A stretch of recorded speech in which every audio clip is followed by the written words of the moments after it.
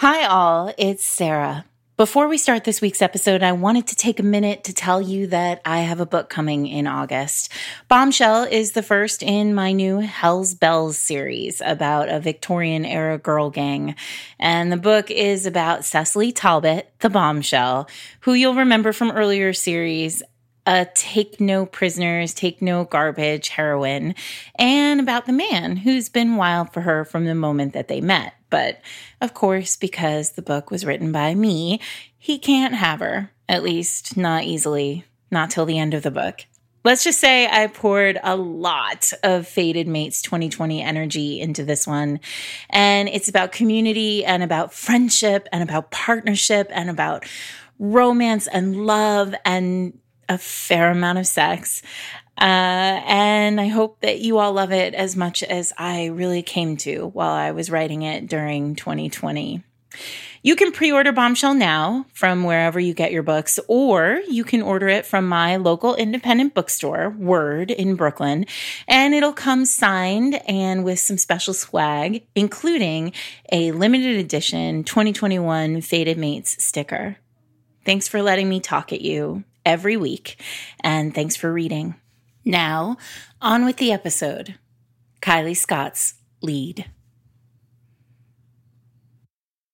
It was really fun, this. Oh, God, I love these books. You had a great idea. I did. I did have a great idea. So this summer we've been sort of doing so many interviews. Yes. I mean, not sort of. We've been actually doing a ton of interviews. It's like the summer of interviews. Hot book summer.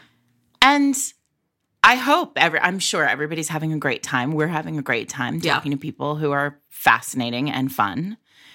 But we haven't done a deep dive in a while. And then when we were trying to figure out what the deep dive should be, we kept sort of naming books and then going, oh, but do we want to do that one right now? And then Jen goes, what if we did Kylie Scott's lead? And I was like, that feels exactly right. And then I read the whole series. Me too. Again. Me for too. For the 43rd time. For the 43rd time. So, welcome to Fated Mates, everyone. I'm Jennifer Prokop. I am a romance reader and critic. I'm Sarah McLean. I read romance novels and I write them.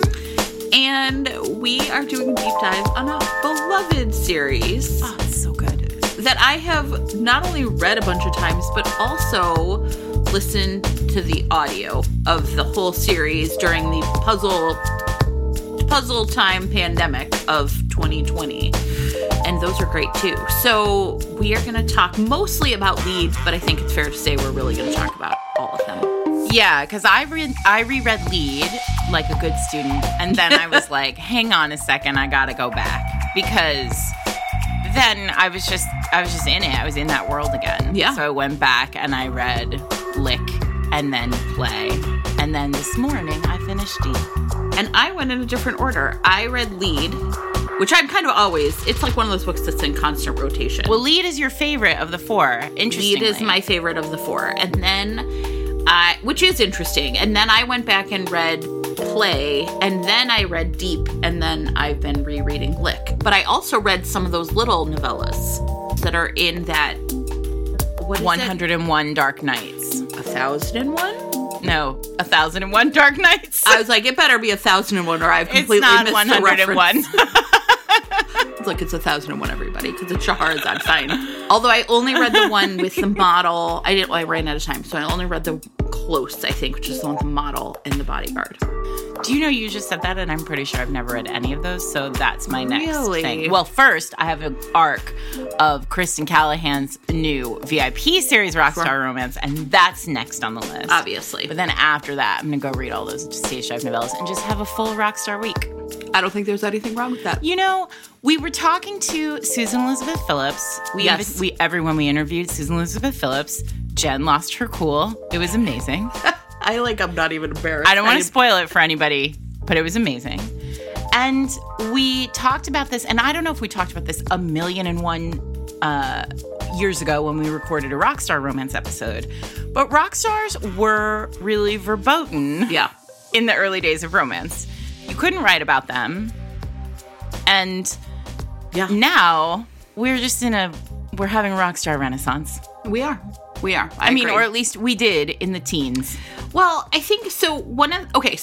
This is going to air before our episode with Susan Elizabeth Phillips. So what she said was, little spoiler alert, maybe we'll do a little more research, that athletes, rock stars, and actors were forbidden. And she was kind of in the 80s and early 90s. Yeah, she was kind of like, I thought it was maybe a Harlequin rule. And I said, well, is it because of early category romance was very conservative, is what she said. And I was like, sure. Yeah, I mean, right? Like rock stars, you got sex and drugs and rock and roll and addiction and, all of the things that sort of maybe come with that world were seen as being too, the promiscuity, whatever, right? We're seen as being not romance hero material, is my guess, right? Mm-hmm. And it was really interesting. She didn't have an answer, and I don't necessarily either. But one of the things that this series, I think the Stage Dive series, does, like, they're all kind of past it, except for Jimmy in book 1 is still actively using drugs and alcohol, but he goes to rehab. But it's very clear in the text that these men all did have that rock and roll lifestyle. Yes. I mean, Ben, too, has that sex lifestyle until the book happens. Right. So I think that there's something really interesting about how rock stars and actors have to be portrayed in order to – and we're going to have Alexis Daria on to talk about celebrity romances, too, and I imagine that we'll touch on this a little bit there. But I think you're right that all three of those lifestyles are super high roller lifestyles, right? And I think that when you're portraying these characters in their love stories, you have to calm them down. Right. And one of the things that I think Kylie does maybe better than anyone is calm them down without removing the sexy edge that we want the rock stars to retain, right? So you both get to bang, the rock star and watch TV with him. Well, right. Absolutely. I think the other thing, though, that's also really interesting about this series is it is a rock star series where they're all male-female, and they're all heroine-only point of view. Yes. So none of the main characters, right, the point of view characters are in the band and living that lifestyle. Thinking about that myself because it's so weird that you have and not weird in a bad way, just weird. It's unusual that you would have a series that is linked by the characters whose heads you are never in. Yes, right? And it's a really fascinating, and I think in some ways, like a smart choice for this, right? Oh, so smart. Because then you are really getting, I mean, I don't know, but it's certainly for some more than, for some more than others. Like there are definitely Mal's book Play, which I know a lot. There is so much love for Mal. Yeah. The readers who love Kylie's books in the OSRBC, the Facebook group point of order on OSRBC. Mm-hmm. Lots and lots of you listeners have tried to join the Facebook group OSRBC, which we'll put links to in show notes. And I just want to say, you only get accepted into the group if you answer the 3 questions that require you. Like, you have to name a romance novelist. You all know one. You have to tell where you heard about it. You can say Fated Mates. Right. And then you have to agree to the group rules, which are basically don't be a jerk. Right. So you should be able to do that. Okay. But if you don't get in. Anyway, point is, a lot of the people in old OSRBC really love Mal. So shout out to the Mal fan club. I have opinions about Mal, but we can get to them. But I think in that book, it's right to stay out of Mal's head because he's so wacky. Right, exactly. I mean, and also like dealing with so much grief. I mean, it's clear. I guess we can just start with Mal. Well, I'm like, I don't know. I guess we're all over the place a little bit. Let's come back around. We'll start with Jimmy. But then I do sort of wish that I had glimpses of David and Jimmy, because we are so, really over the course of the whole book, David and Jimmy are brothers. Yeah. And so they have similar, so the order, for those of you who have not read all the books, is David, then Mal, then Jimmy, then Ben.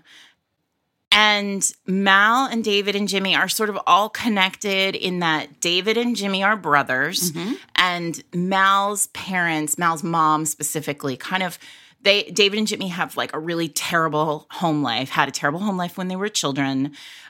This band came together when they were teenagers. And Mal's mom kind of took them all in. Right. And mommed cared for them. Mommed them. Yeah. Right. Exactly. And so when over the course of the first 3 books, Mal's mom dies. And as that happens, you start to see how interconnected the stories are and how connected all these men are. So I do a little bit wish that I had, the 50 Shades Freed version. Just a few key scenes, mostly when they're suffering, if I could be honest. Yeah, just a little, if Kylie ever wanted to do a little, something novella from a post-epilogue from the men's point of view, I would be there for it. Oh, heck yes, absolutely. So part of the reason I guess let me talk about why I chose lead, which if I remember correctly, here's a deep cut. Back in season 1 of Fated Mates, when we would have a guest on, we would ask them some questions. Do you remember we used to do this? Oh, we did that a couple times. We did it a couple times. And I'm pretty sure it was Joanna Shoup who put lead on my radar by saying it's one of her favorite books. I can't remember what book what the question was. And I was like, well, if Joanna Shoup says she loves it, then I should read it. And at that point, you had talked about Lick on the Rockstar Romance interstitial, really which Lick. Was 5 minutes long.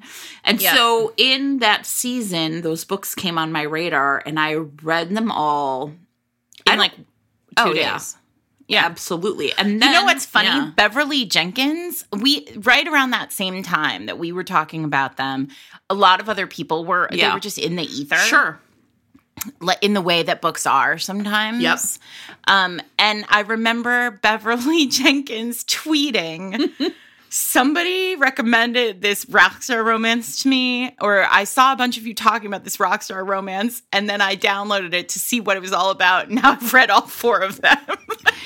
And it's because you're just, they're really good. They're like candy. Yes, absolutely. And if you are an audiobook listener, this is actually a little bit of weirdness for me. I have a hard time when the same narrator does a bunch of first person in a row, but the same narrator does all of Kylie books. Her name is Andy Arndt, and she is a great narrator. And so they are terrific. And I actually love her narration, but it really got me through book 4, which is the one that's always been kind of the hardest for me. Ben is way more of a cipher than the other band members are. And it was listening to it on audio that made me appreciate book 4 as opposed to really being like, oh, you're such a jerk just the entire time. Yeah. All right. So my favorite is David, but let's start with Jimmy because you picked it. So let's start with Jimmy. So I think, you know what, there's an exception that proves every rule, I think. And I sometimes have a hard time reading books where people are in recovery. Not because I think people in recovery don't deserve love or romance, but because I worry about them so much, right? Mm-hmm. And I think one of but there's an exception that proves every rule. And I love lead. And part of the reason I think is because Jimmy has been out of rehab for 6 or 8 months when the book takes place. Mm-hmm. And we see that he is actively working on it, but it also feels like he's in a good, healthy place. And so I think that was one of the reasons I could really enjoy the book. Whereas in book 1, he's still using, and, he kind of comes on to Ev in a way that's a little creepy, and she is really upset by it. And so, we see that struggle in David and Jimmy's relationship, and I like seeing that healing in book 3. Like, that's always my thing, right? I just want to see people healing. And so I think that's a big part of the reason why I like this book so much is because I wanted Jimmy and David to get to a good place. And that's like a really big thing that happens in this book. But I also really love Lena. Lena is probably one of my favorite heroines. Setups for all of these books are really terrific. Really full. They're super tropey and sticky, right? Yes. So the setup for let's do it. Let's do all of them. Yeah. So the setup for Lick is drunken night in Vegas. We wake up married. Mm-hmm. Okay. And that's my favorite. Surprising absolutely no one. That's my favorite. The second one is like fake relationship. Yeah, basically. But with a twist. With a good Labrador retriever. Right. The setup for lead is, falling in love with my assistant, only she's my sobriety companion. Yeah, exactly. And the setup for 4 is back to Vegas, which is, oops, I'm pregnant after a one-night stand. Kylie really sort of nails this trope piece. Yes. Right from the start. She's like, I've got rock stars, and then I need a straight shot of like a trope people are going to immediately fall into and believe. Well, and it's pure found family, not just within the Stage Dive crew, the band itself, which we see right from the very beginning, but also as new like love interests come on board, they become part of the Stage Dive family as well. And that is always super, super appealing. Yeah. All right. So it's hard to think about this series for me without also sort of thinking about the Kristen Callahan series. Right. Because it's actually structured in a very similar way where the third book in the series is the character who has really been putting them all through the ringer. Yeah.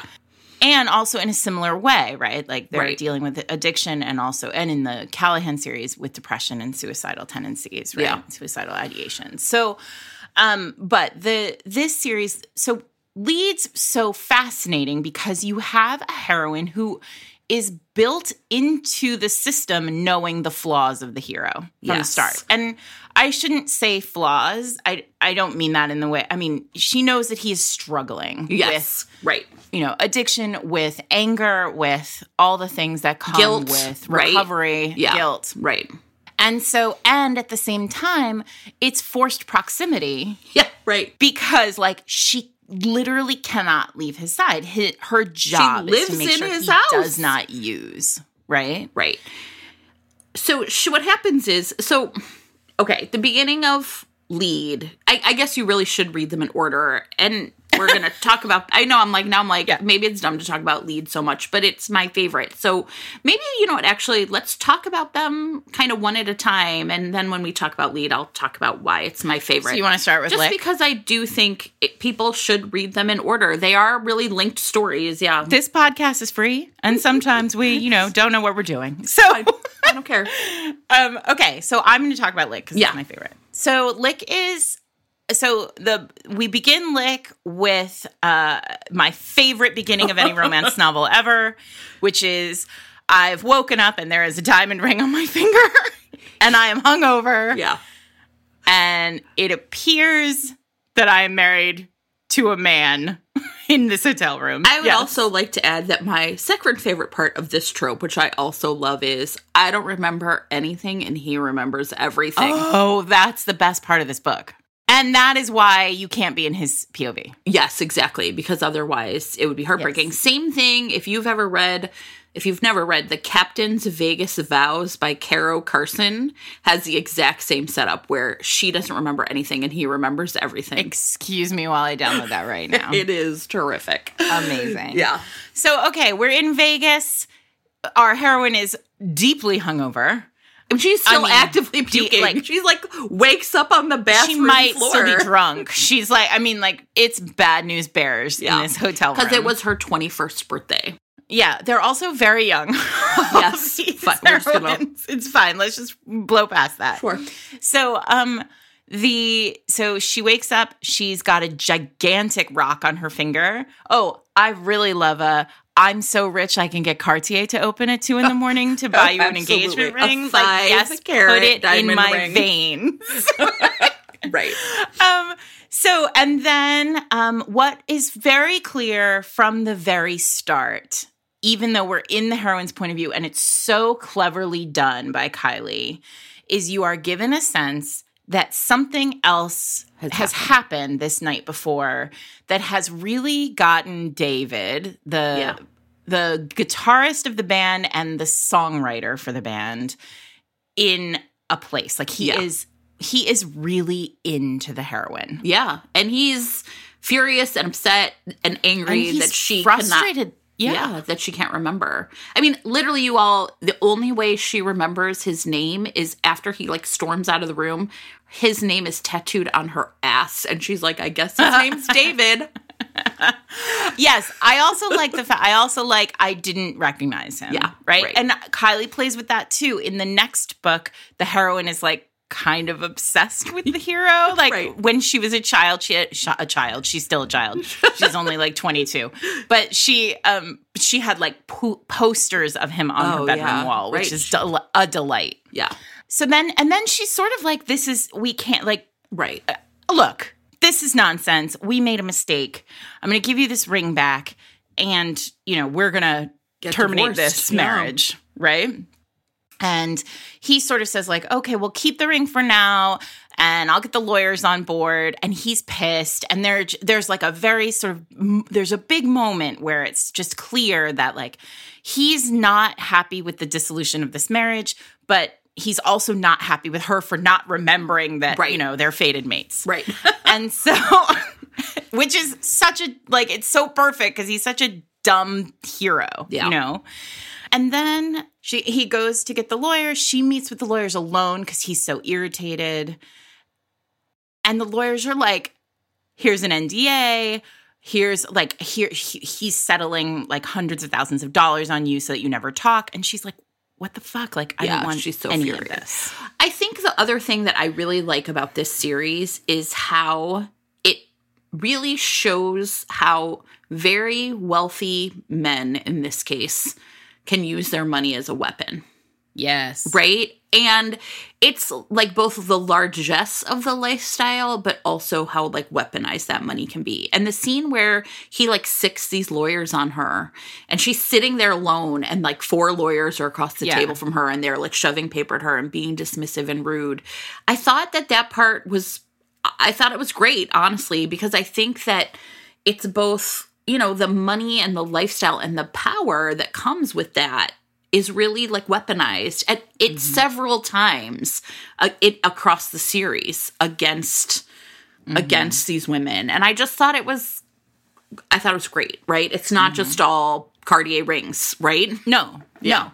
And so she's pissed and she throws the ring at the lawyers and she storms out of the room, which is great in this great scene. And Mal, the hero of book 2, who is also a Labrador Retriever. Yes, literally. I've talked before about how there's this thing in comedy where like you put a character on the page who's a dog and they can just do whatever. And that's Mal. The meaning of that is like it's Joey Tribbiani or Kramer from Seinfeld, like and whatever they do, it just makes sense. Homer Simpson. Yeah. Mal is a dog, right? And she walks out of the room and she's pissed and Mal sees that she's pissed and he's like, come with me. Yeah. Like, we're going to take a drive. Right. And then jealousy happens. Yes. I know it's toxic and I know it's 2021. I don't care. And I'm a feminist and I shouldn't, but I love it. Same. I love it. I love it when they lose their minds because they're like, how could this person possibly ever dream of touching this woman that I love? Right. Well, then the agreement basically is of like, why won't you just tell me what happened? And David's like, no, I don't want to do that. Maybe we'll just hope your memory comes back if I kiss you.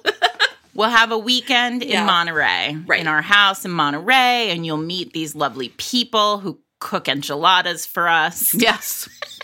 I would like that. I mean, there's just so much. It's such a warm hug, this series, and this book is so comfortable. Like you just, we were talking to Kate Claiborne about the series earlier, and Kate said, and I don't think she'll be upset that I quote her, but she was like, have you ever noticed how good Kylie Scott is at writing like couch people romance? On a couch? Yes. When you think about what the fantasy is for rock stars, it's normalcy. Yeah. Right? And that's, when you're thinking about the premise of a celebrity romance or a rock star romance, like, yes, you want the kind of, there's like the moment of the media or like the blow up or like the public display of like love, which we do ultimately get in this series, but not until the end. Yeah. And but really what you want is to be the person who is home for this like larger than life character. Here's the other part that, again, why it's great to start with Lick is David is the songwriter for the band. Oh, and that's also good.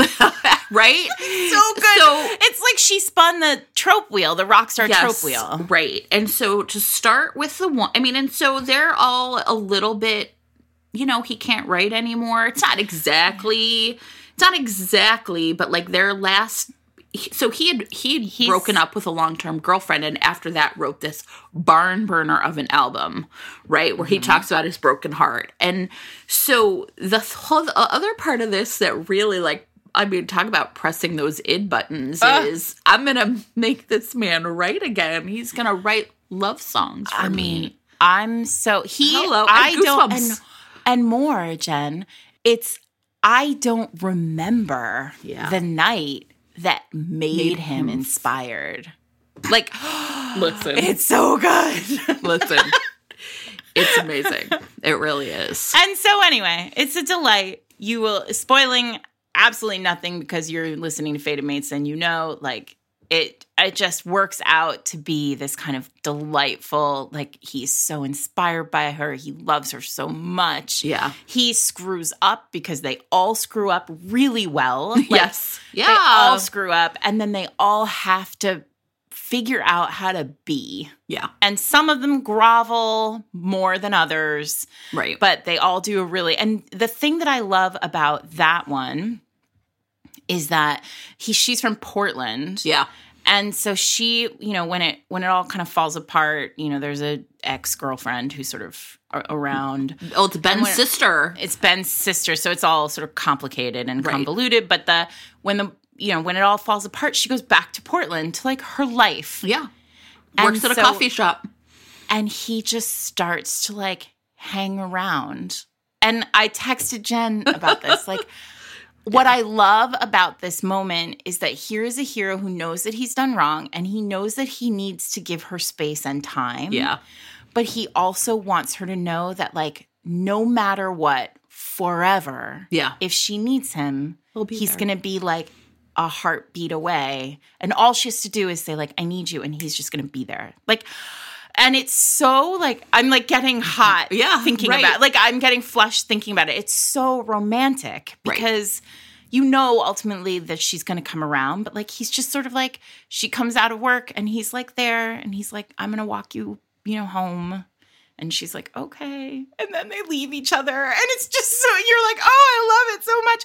And I said, those of you who have been with us since the first season, it's the one thing that I wanted more of in Sweet Ruin. As you all know, Sweet Ruin is my favorite Immortals After Dark series book. And at the end, Ruin has to give Josie space. Yeah.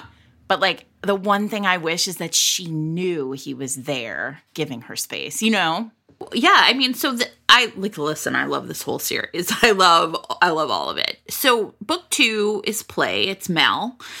And he really is, something's wrong with Mal at the beginning of book 2, and no one really quite knows what it is. And so, because he's like this kind of wild child anyway. Yeah, right. Like manic, like real he's energetic. A little manic, and he's like but he's somehow becoming more manic. Right.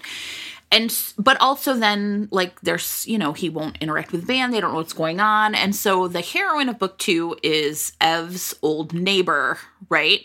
So Ev and Lauren were roommates. Their across the hallway neighbor is Anne. And the book starts with her walking into her apartment one day.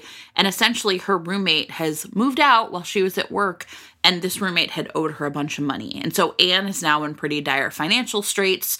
She has been and one of the things I really like about Ev's kind of deal is that she wants to like please her parents. She's always been a good girl. But Anne in play is really had to essentially become the adult in her home when she was like 15 or 16. Her dad left and her mom just like crawled into bed. She witnessed her mom trying to commit suicide with pills, and she raised her younger sister, Lizzie, all on her own. And so Anne has really like been just one of those people who's like, push came to shove and I put my nose down and fucking did my work and tried to take care of things, essentially like homeschooled herself to kind of get through to take care of this sister. Right. Sacrificed her own desires to go to college so that her sister would have the money to go to college. Right. And so Anne essentially, and she works in a bookstore. And Lauren, okay, remember, this is Ev's old roommate, like, kind of is like, what the fuck did that bitch do to you? Come to this party with us. And Anne is like, that's the last thing I want to do. But Lauren is a good friend. And Lauren's like, no, look, I'm not going to leave you here alone. You got to come with us. And she is out on a balcony. And Anne also has had this monster crush on this guy she works with, Reese. And he calls her that night and is basically like, oh, man, that sucks, babe. I can't believe she did that to you. Could you work late tomorrow night? Right? And it turns out that Mal has been on the balcony and overheard the whole thing. And it's basically like, I love a man in the darkness. Oh, God, like nursing a beer or whatever. Coming out of the darkness to save you. To save you. And it's basically like, who is that asshole? Like, what's going on with you? And then he sort of like steps in to save her, but in a way that also is like taking advantage of her boundaries, right? And he moves himself into her apartment. I love it. I mean, like, but he is a real acquired taste, yes, Mal. Yes. Like, there is something, and what I love, so here's the trick. Here's what I'm fascinated by, and what I think Kylie does better than a lot of us, is sometimes when you put a character on the page in the first or second or third book in a series, yes, you put them on the page for comic relief, or you put them on the page and you sort of give them a personality that is not a personality that would generally be described as sexy or heroic. Right. And then it comes time for their book. And the temptation is always to turn down the dial. Retcon. You want to retcon this character, right? Yep. Like, they weren't as wild as you thought. And I know this because I'm currently, like, the book that comes out in August of mine is a character who was on the page for comic relief for a while, right? So I think that there is this instinct, and I think often writers make the choice to, back away from that character. And Kylie does not do this. That's right. Mal remains his Labrador Retriever self through all 4 of these books. Yep. Yeah. And you know what is great is Anne is set up as a character who, like, lacks some boundaries, maybe, right? Because she has been a person who is just, like, rushed in to save things. And one of the things I really like about this book is instead what we understand is she is being kind of her real self with Mal. And the, like, button down, I'm going to take care of business, I'm going to save everybody caretaker person has instead been the thing that was put upon her. Yeah. And I think it's really smart to because you're kind of like, who's going to be the right person for Mal? Right. And at first you're thinking, oh, he's just going to, like, run right over her. And instead, you really realize, like, no, instead he's, like, kind of bringing back this person she was before the weight of all this responsibility.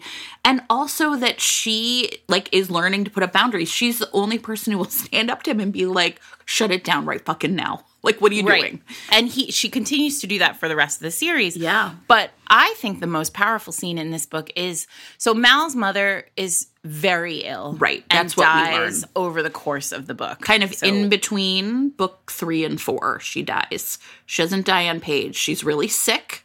Isn't it that she's really sick? No, she dies in book. She doesn't die on page. She dies on page in book 2. Or not on page, but she dies in book 2. The funeral happens. The funeral happens at the beginning of book 3. So and between book 2 and 3. Right. And at the end of book 2, it's like any day now. Right? Right. Because he comes. Right. Okay. So, Anyway, it's clear that now that we've sorted that out, the mom is quite ill, and his mom and dad come to a concert, and it becomes clear when they sort of turn up in Portland for this concert, which is going to be their first concert with David's new album. They're there, and it's clear that something is wrong, and that there's a lot of great moments with. Mal is also the drummer, so like there are a lot of great like physical moments with him where he has to drum it out. But it becomes clear with all the members of the band that something is terribly wrong with Mal's mother, and he has been keeping it a secret. And so there's strife in the band, but the parents come to a concert, and his mom is weak at the concert and has to like take a lay down, and then Mal is kind of like, no, we're going to he can't deal with it. So he is going to give them like the full rock star experience. So there's this like really, I can't think of a better word than manic experience where like there's this massive party and people are everywhere and he's drinking and he's like on the table and he proposes to Anne in front of his parents. Yeah. Like, and he's like, marry me. And she... like, you see caretaker Anne just strip away. Yeah. And she's like, no.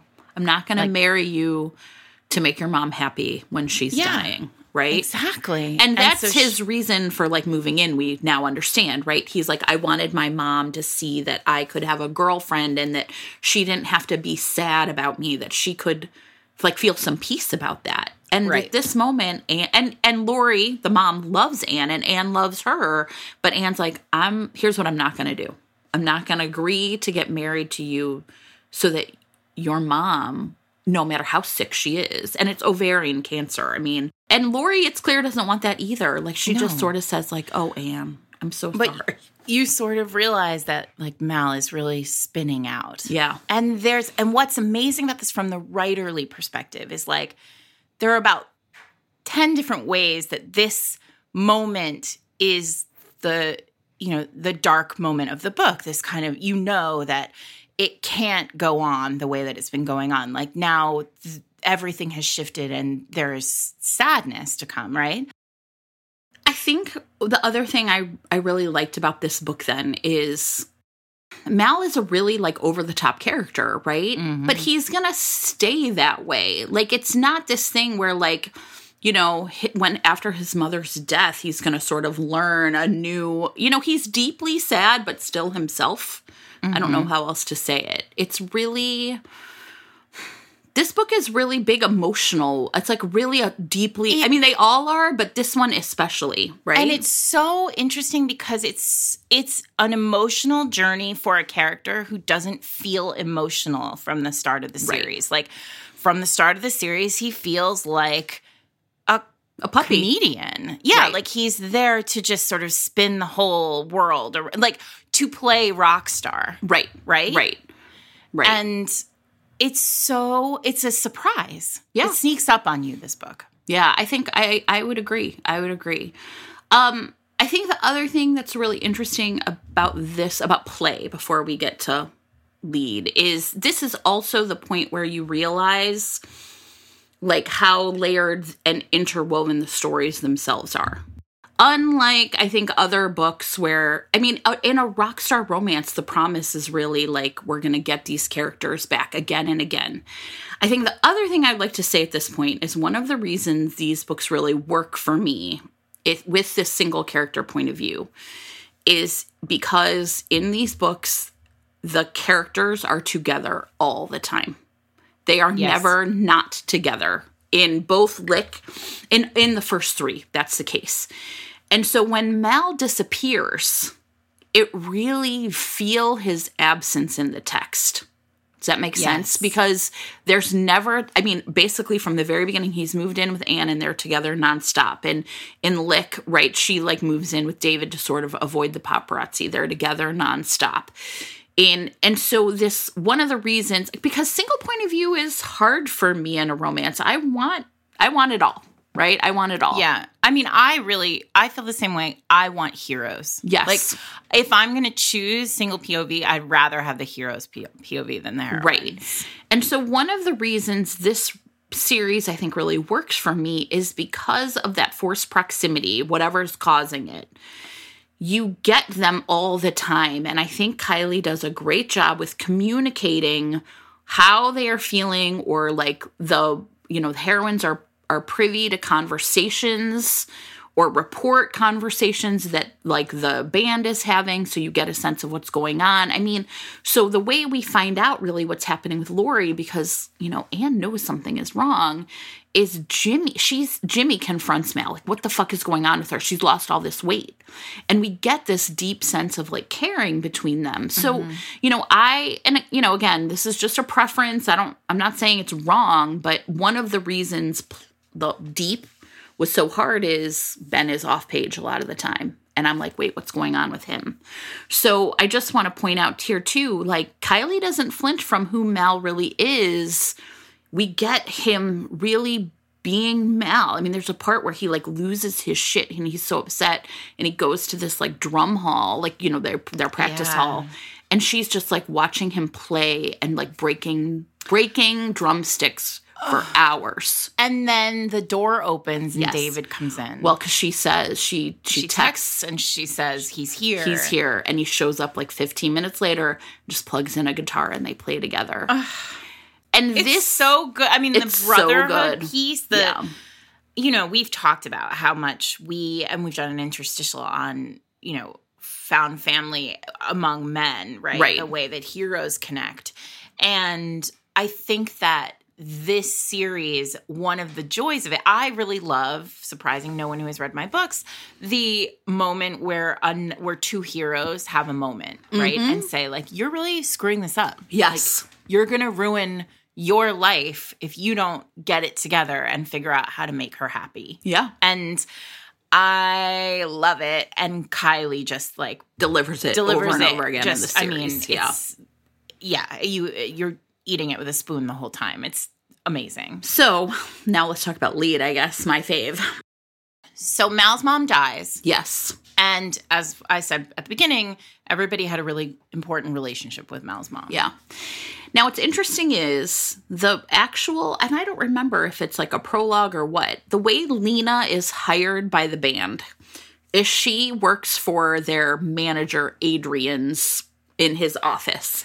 And she is basically like not going to put up with this guy's bullshit anymore. And they are like these wild. It's Mal. It's Mal. Right. Mal's like, hey. And we now understand that like this hiring happened way before because Lena appears in, previous books. So, we're kind of going back in time to the way she gets hired. And she's about to like walk out of Adrian's office because he's just a jerk. He wants like some kind of donut that they don't even serve that day or whatever. He's like setting her up for failure. But then it's the day of Lori's funeral. And Jimmy is like just losing his shit. Full rock star, trashing a hotel room. Right. Absolutely. Because he is devastated. And essentially we get through this story, through book 3, the story of David and Jimmy's mom, who was an addict herself, who like would steal their stuff to sell for drug money, who like walked out. And even though Jimmy's father, their father, was around, he was just so heartbroken at the loss of his wife that he didn't take care of his sons.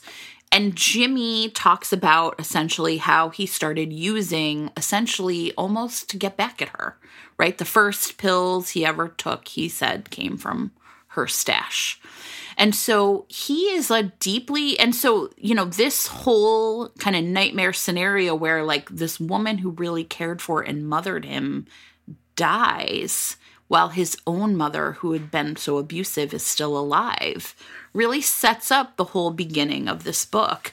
And because Jimmy had protected David from kind of the worst of their mother, David is want to sort of take her side. Like, she essentially shows up at the funeral asking for money. Ugh, terrible. And it's terrible, right?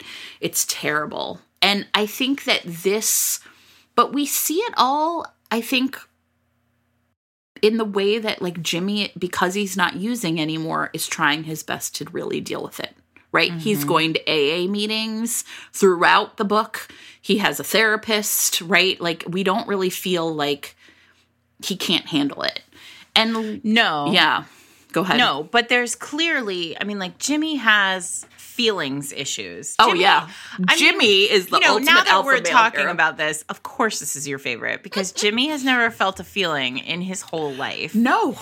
And so the problem is sorry, that I love poor, it. I know it's wrong. I know, it's your thing. It's fine. It's fine. It's Thank like you, jealousy Sarah. for me. I Yes, just can't handle it. I love them both. So wrong. So poor Lena. Yeah. Oh, it's heartbreaking. So Lena starts to fall for him. Yes. Because he's like, when he's sober and like clean and they're on the working couch. out everything. Also, he wears a suit like nobody's business. Oh, God, yes. He right? looks great. He cleans up great. So nice. And then, so she's just like falling for him. Yeah. And so finally, she does what anybody who is a decent professional would do in this situation. And she says, I have to quit. Yeah. And I will find you. It's Naima Simone's scoring off the field, right? Yes. She's like, I have to quit. I'm going to find you a new sobriety companion. And he's like, no. And she's like, his mind. No, you don't understand. I have to quit. Like, that we're going to find somebody better for you. And he's like, no. And then she's like, you ding dong. I love you. And she says, I have feelings for you. Yeah, she says, I have feelings for you. And he, like, laughs at her. Yeah, he's like, no, you Come don't. on. Why would you have feeling for me? I'm a fucking dummy. He's like, what are feelings? Nobody feels feelings. Oh, God. And so then what they agree to, and this is like, you guys, like, this entire book is my absolute favorite things is he comes into a room and he's like, you can't leave. You're the only one I can stand. Everyone else drives me, just makes me upset all the time. They're always in my business. I can handle you living in my house. You're nice and calm. And he finds this magazine that she had been reading that was basically like 4 ways to get over him or something. And he's like, this is great. Let's do this. You're going to get on the 4-step plan. And it's going to be like date other people and find, kind of go over like the things that are bad about him. Yeah, focus on his faults. He's like, that's great. I know my faults better than anybody. I'll help you with this.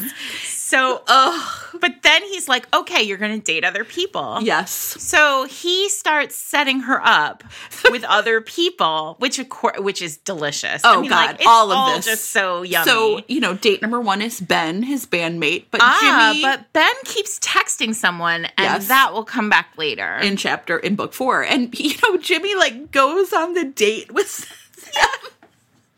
And this is like, you guys, I can't even describe how much I love this. It's delightful. Perfect, right? And then there's like a guy from like one of their roadies. No, it's Anne's, the guy Anne liked, who, remember Reese? Oh, Reese. Yeah. Who's still hung up on Anne. Right, now they can't have her anymore. There's like a nice guy. Yes.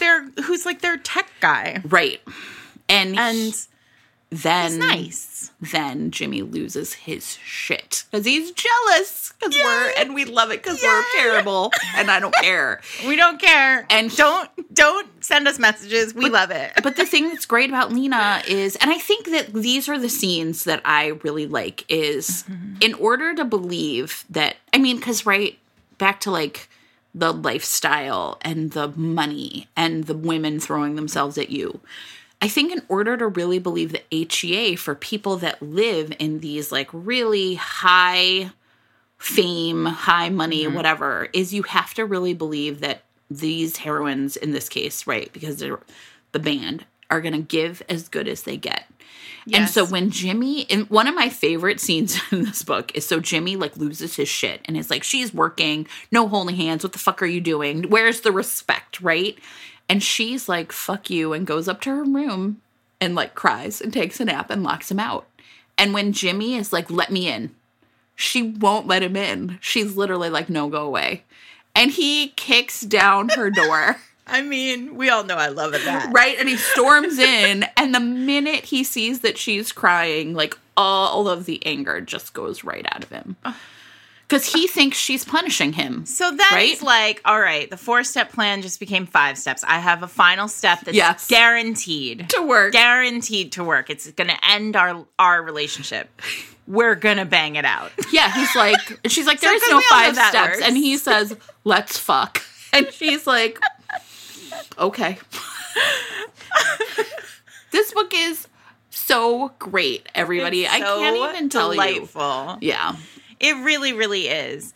And it has that same sort of feel to it where, like, you just get the sense that, like, once the switch is flipped, it's the promise of the premise of the celebrity romance is that once the switch is flipped, there is no one for this, like, larger-than-life superstar, but this very ordinary person. Right, right. And that's the joy of it, is this idea that, like, you know, heroes should be kings.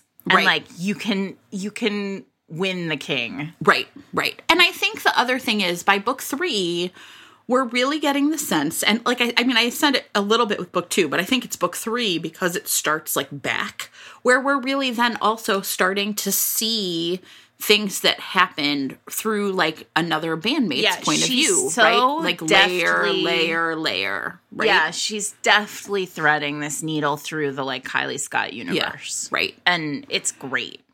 I mean, and this is where I'm kind of like, this is amazing writing, because not only are you getting each of the band members through this heroine point of view, but by the end of the book, you're also getting the band members from the other characters' points of view. I mean, it's really so well done. I mean, there's so much information packed in. Imagine as a writer, the struggle. I mean, when you limit POV to one character, single character POV, it is really difficult to show anything outside of the room that character is in. Right.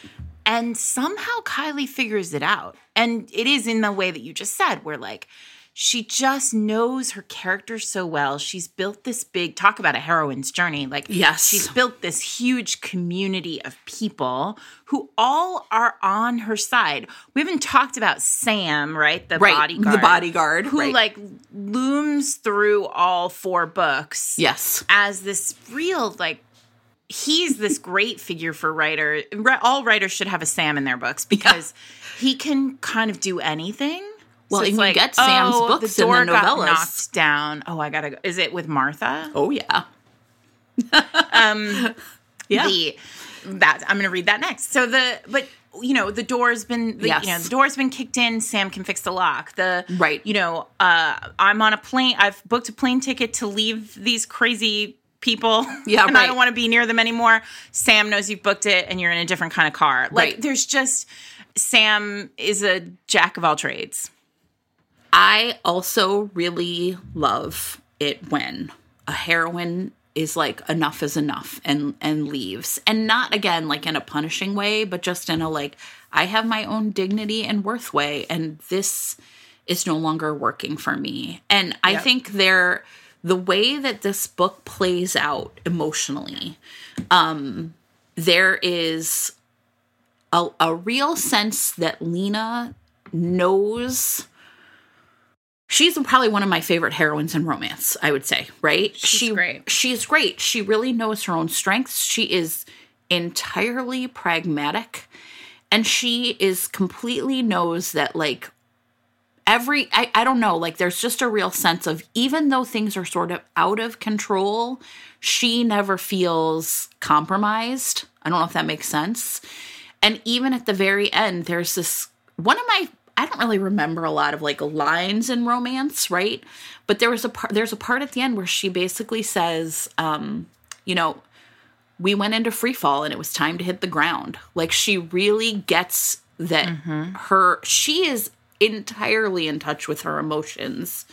And so to see her with Jimmy, who cannot feel feelings at all, it's this really, just like in all the other books, right? Like, Ev provides David with this normalcy, right? Anne is able to, like, really be herself and put boundaries on Mal. And for like Lena, it's like, I know how to feel feelings. I'm not afraid of my feelings. Mm-hmm. And you don't feel them at all. Like, these matches are so perfect. Yes. And I think that's why lead, I mean, I love them all. I think I picked lead, though, because there's really this sense of building up to this book, too, like you said. Yes. Right? I mean, there's also this moment, it feels like such a healing, you've seen Jimmy through 3 books really struggle. Yes. And there's this moment. I mean, Kylie also waits until the very last moment for Jimmy to feel feelings. Yes. Right? Like, right. Or not to feel them, but to understand the feelings that he's feeling. And I mean, the climactic scene of this book is at a wedding. Oh, yeah. And I mean, talk about something that truly scratches my, like, celebrity itch is, like, turning up. If there is a book where you have to go to your high school reunion or your sister's wedding, your terrible sister's wedding, or any situation where an ex who has dumped you in a horrible way, like, is there and can get it stuck to them. I want a celebrity romance that delivers, like, Tom Hardy straight into the moment. Right. Yeah. And that happens here. And it's great. It completely understands the promise of the premise of right, the lead singer. What is the lead singer going to have to do at the end, everybody? If you don't know, you're not you need to be a better reader. Listen, if you didn't realize, you're like, okay. But I think that's it too. Like, these books are really perfectly designed. I mean, like you said, they're real sticky, right? They're sticky. But they're really sticky. I also think that, I guess I would also say, I love that the dignity with which Jimmy's, like, sort of recovery arc is treated, right? Both as being something that he's going to be dealing with for a long time, but something that Lena really deeply respects. And that also that Jimmy, like, knows is, like, the forgiveness part, right? Like, that he really has to forgive himself and forgive his bandmates. And that journey, I think it's just really well done. I don't know. It feels like it's a important part of the book without being, I don't know how else, you know what I mean? Like, it's, to me at least, without, like, weighing the book down. Yeah. Right? Like, we know he's doing the work. I think especially the part about how deeply he has hurt his bandmates and his brother, but how deeply he was hurt by them too. Mm-hmm. Right? Yeah. It's great. Yeah. And then there's book 4. Yeah. So these books were published over 4 years, 2013 to 2016, I think. Yeah. And I think that what's interesting about this is, so book 4 kind of is a button on the series. Yes. It feels different than all the other books. Yep. In lots of different ways, even though it still has a lot of the hallmarks. So there's Ben. Ben has been kind of quiet through the whole series. He really has been. And one of the things I really like in Deep is at some point in the book, his heroine sort of acknowledges that, like, David was the, like, sensitive songwriter, and Mal was, like, the wild child, and Jimmy was, like, the front man. Right. And Ben was the one who, like, just worked. Yeah. In the background. So his heroine is Anne's little sister, Lizzie. Little sister. She's 20 years old. Yeah. And the minute she sees him, I mean, kaboom. Oh, we didn't talk about the fact that in Mal's book, there is a great moment where Lizzie, who is 20, walks into the room, sees him, and is like, oh my God, my sister had pictures of you all over her wall. And it is so mortifying. Oh, God. Absolutely. And it's one of those moments where, like, it was the perfect hero for that to happen to, too. Yes. Because he was like, oh, really? That's so great. What'd you do when you looked at that? Well, there's this great part where he says to her, he's like, every time you look at me, you've got the crazy eyes. And she's like, no, I love the whole band. And he's like watching her watch the rest of them. He's like, no, I think it was just me. Yeah. It's kind of delightful because there's that. Like, that's one of those things that you don't always see in celebrity romances where, like, the heroine knows the celebrity and, like, is kind of seriously crushed on them. Yes. Yeah. Right. But somehow she rides that line between, like, super fan and stalker, which is, tricky. Anyway, so Lizzie meets Ben and is just like, kaboom. And he's like a mountain man. He's like 6'6" and quiet and has a big beard, and I'm for it. Yeah. And she's like, holy cow, this guy. And he's sort of like, hey. Yeah. Hey. And they have, like, essentially a texting, talking relationship. Yeah, which is nice. I like that. I like that, too. Piece. Because what Ev notices that she has a crush on him, and she's like, I'm going to go to the bathroom and leave my phone here. Yeah. And you definitely should not try to find the telephone number of some bass player in a band we might know. Right. And then she does, and what I love is, and I think this kind of only works that because she is young, she's just like, I'm going to text him. Sure. So she does. And then suddenly they're like friends. Yeah. Right. Now, this one, I think now I will say I have come to really love this book, but my first time through, pregnancy is sort of hard for me. Like, there's a lot of things or whatever. Again, like, it just was like working against me in some ways, but also that single heroine, the heroine only point of view, especially of a very young woman, you're kind of like, is he really into you? Are you reading the signals right? Because the forced proximity piece is gone, right? And Ben is gone for a lot of this book. So, and the texting is very like perfunctory. Yeah, right. They text, and we are told that they sometimes talk, but we don't get those conversations, which is, again, I think an interesting choice. And then what happens is Mal and Anne go to Vegas, of course, for this wedding. Right, always. And they waited until the night of Lizzie's 21st birthday because Anne wanted her to have a good time. And that night, she and Ben have like essentially a one-night stand. And she's hoping it will be more. She has been so into him. But Mal calls that night. And it's kind of like, where are you? And Ben is like, oh yeah, I just dropped her off. And she's like, you're not even going to say that you were with me. And she's insulted. And she's like, you don't even want to. Like, she has this horrible moment of realization where, like, they had great sex, but Ben just wasn't as into it as her. And she kicks him out. And then 2 months later, and they're it's like... at a party, and it turns out, I mean, of course, right? Because it's romance. It turns out, he's there with a date. Yes. And she's been feeling queasy. And Lena has also been feeling queasy. And his date is like, well, I think these two ought to take pregnancy tests. And boom, babies. And it is like this everybody's big, epilogue. Dramatic scene with, Anne's like, how could you? And Mel is Mal's furious pissed. Ben, I told you to stay away from her. That's my little sister now. And you did me wrong. So I will say this. One of the tricky things about Mal's personality is it takes a while for you to believe that Mal is legitimately furious. Yeah. Right? Because he's such a goofball. He's so wild that you're sort of like, is he really feeling this way, or is this just like him performing? Yeah. And he is, in fact, feeling that way. And it's terrible. So it becomes clear that, like, Ben was staying away from Lizzie because he was basically told, like, if you can't, like, you are a man who can only do a one-night stand. Yeah, and, like, so stay away from her. This is my her. little sister. Yeah. Like, you cannot. Right. So it's great in the sense that she's pregnant and she is and her sister is on tour with Stage Dive, right?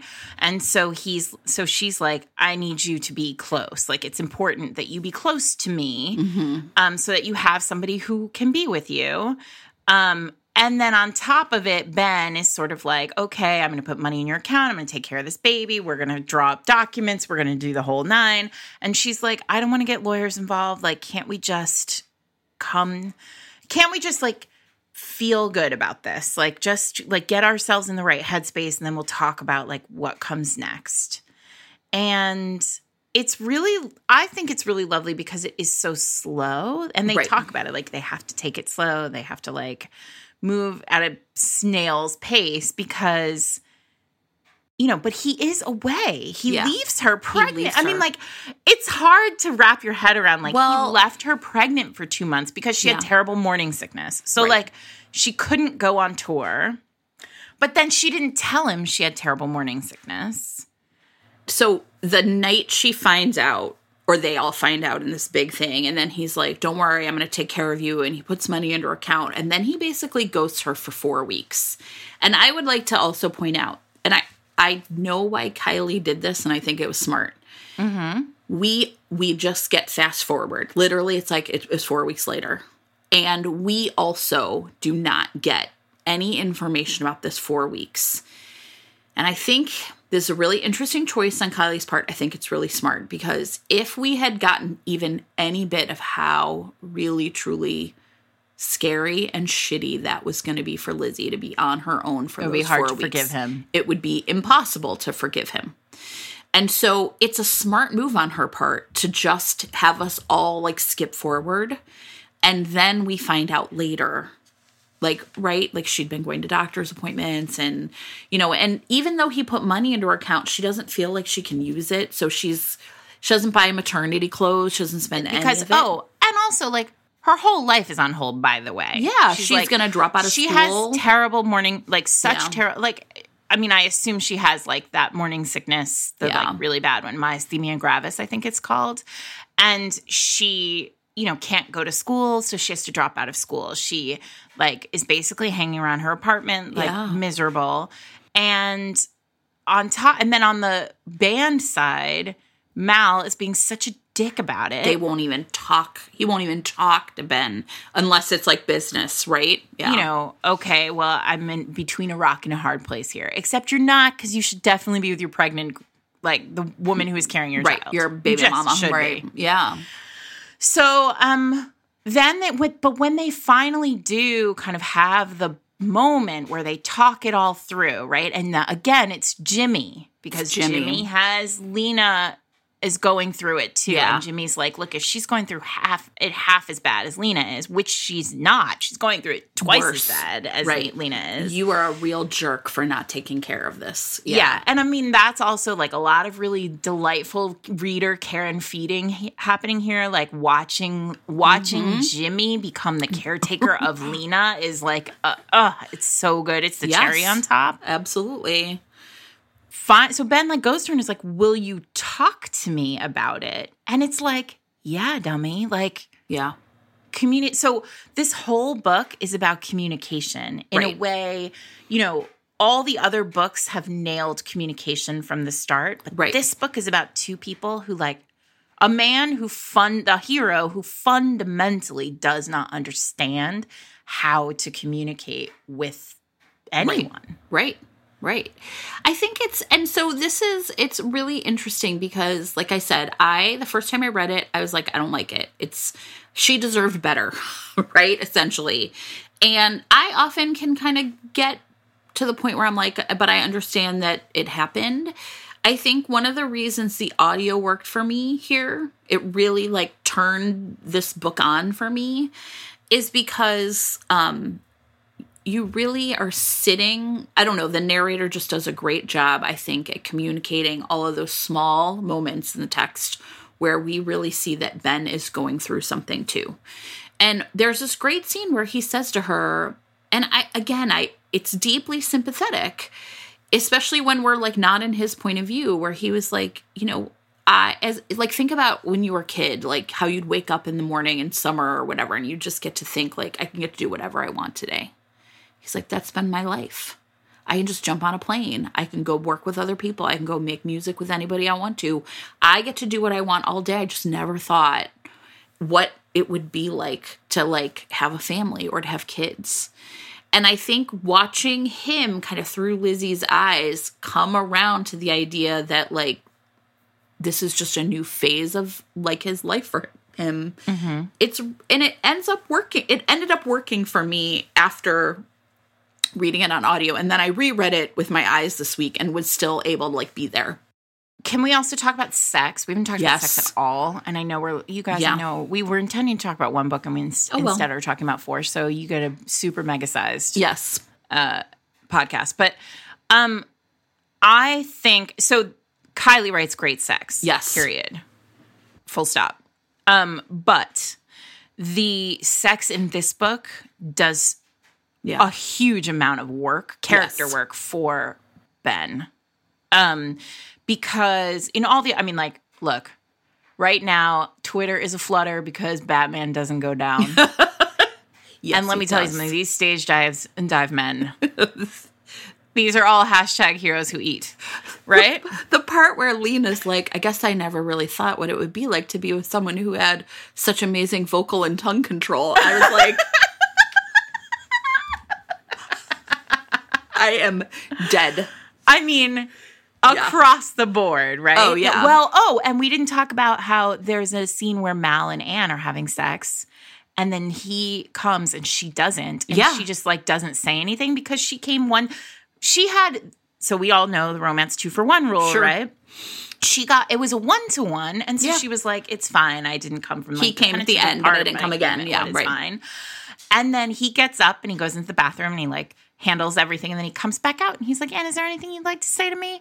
And she's like, no, I feel good. I feel great. It's great. And he's like, all right, I'm going to just talk to your pussy then. And he like, what? It's unreal. It's so amazing. Great. It's amazing. With Lena and Jimmy, right, the first time they have this unbelievable sex, right? And then he, like, can't handle the feelings. And he's like, we can have all the sex you want. I can think of a million ways I want to fuck you, but you can't look at me like that. You can't look at me like that. And she's like, you do no aftercare. Like, right? It's terrific. It's terrific. So then with Mal and, I'm sorry, not Mal, with Ben and Liz, it's very much about, like, she's like, look, you've broken my heart a couple times. Yeah. Like, this is really hard. Yeah. I'm riddled with pregnancy hormones. So, like, that is making everything even harder. Right. And also, you know, they're messing with my body. Like, I'm feeling things, like, way more intensely than I would ordinarily. And when you are around me, it hurts sometimes. Like, so you can't screw around with me. Like, you have to either be here or not be here. And if you are here, we need to go slow because I don't trust you. When she's like, I don't trust you. And he's like, that makes me want to trash a hotel room. I'm so upset. Yeah. And she's like, fuck you. Ugh, I love it. So, but the sex in Deep is so intense because it is so slow. Yeah. And, like, penetration happens, like, really late in the book. Like, because he's just so careful with her. Like, he's treating her differently. And you get this sense that, like, he's never had sex like this before. Right. And he's just careful. Yeah. And it's so good. Yeah. You know what else I was thinking as I read Lizzie and Anne's book is I also kind of admire that Kylie Scott is not afraid to put, like, I had sex as a teenager on page. Right? I mean, Lizzie's like, I'm coming off a 6-year dry spell. She's 21, right? She had a bunch of sex when she was 15 and 16. Anne, too, had sex with her boyfriend when she was 16. And I just remember thinking, like, I like that, like, as it turns out, lots of teenagers are sexually active and that's not something we often get on page. And, especially from heroin. Yeah. Like, now I think Ev is a virgin, right? Like, she was looking to, like, get her V card punched on her 21st birthday or have sex, right? I don't think she's a virgin. I don't think she's a virgin. He didn't take her virginity while she was drunk. No, they don't have sex. Oh, no, they don't do it. But she wanted to have sex that night, remember? That was kind of, like, part of her deal. Yeah, I don't remember. I don't know if it was virginity, but she's like, whatever. But I think that was the other thing I remember thinking is, like, a lot of people have sex when they're teenagers. And this was just, like, a part of their backgrounds, right? And like, there's no double standard here. It's just, the world as it is. There are a lot of things I really loved about this book. I really like, but I really think that the communication piece is the most important thing here. Like, we've never seen Ben talk. Right. And I think Kylie realized in the moment, like, we've never seen Ben really say anything at all. Yeah. So for readers to love him, right, we have to see him really unravel. Yeah. In terms of communication. Right. I think the other thing that and this maybe goes back to lead, is these are very different characters, all of them. And here we have Jimmy, who's like, I don't have feelings, but he's figured out like Lena's menstrual cycle and makes sure there's like a chocolate cream pie in the fridge every month at the right time. Right? And they're also... Yes. They're all so good at it. Yeah. And I mean, like, this is the fantasy of romance, right? Yes. It's like... Yes. I mean, I have been married for 20 years and guaranteed that is not... There is no whoopie pie in my fridge. Sure. But I think it's like the part two where it's like, if you're gonna... I mean, here's the thing I will say. If you are going to do single character point of view... Yeah. You have to be so attentive to every other thing that you can do to make a character's feelings known. I mean, this is like Jimmy and help me. Lena. I'm like, I mean, they do so much TV watching. Oh, right? God, yes, right? And so it's this kind of sense of like a lot of his love language is like, you get to pick the show tonight. You can't touch the remote. But I'll let you pick. Right? Yeah. And doesn't at one point he like bring home movies and one of them's like Thelma and Louise? Yeah, and they watch it. Right? She's like, it's a great ending. You'll love it. It's a romance. Right? It's really every one of these heroes just tumbles into love. Yeah. And it's so romantic. Yeah. Like, it really that's is. and I realized while I was reading it, this is what I want from romance novels. I want to feel like these heroes are stupid over their heroines. Right. I just want that. Yeah. And I want it to be messy and complicated. Yeah. And I want them to mess up and I want them to have to crawl back and like suffer. Right. But I want to close a book knowing there is no question that man is stupid. Well, there's this one part where, I mean, okay, back in Lead, because it's my favorite, which I could like dissect every moment of this book. They are like in a bathroom together and they're going to fool around. And she's like, I'm going to give you a blowjob. Glasses on or glasses off. And he immediately is like, on. Right? And it's this great moment where like he's been fantasizing about her, right? Yeah. And that's the thing, right? It's this tiny moment in the text, tiny, but it tells us so much if we're willing to pay attention to it. And I think that is something we've talked about this, right? Like how important when we read romance, we pay attention to people's like body language and we pay attention to the things people say. But I think it really in these books. One of the things that I really like to think about when I'm writing, there's a guy named Desmond Morris. I think he's a human, I don't know what kind of scientist he is, but he's some kind of scientist. And he has the 12 steps to intimacy are his thing. And so his concept is, so everybody has, you have these 12 steps to intimacy and it's like eye to eye to body, like hand to hand to body, and so it's this sort of structure of what are the 12 steps that ultimately end in like body to body, right? Yeah. And it's something that, when I first saw it, I was like, oh, this is intuitively how a romance novel is written, right? Everything here goes, you can sort of tick the boxes of intimacy.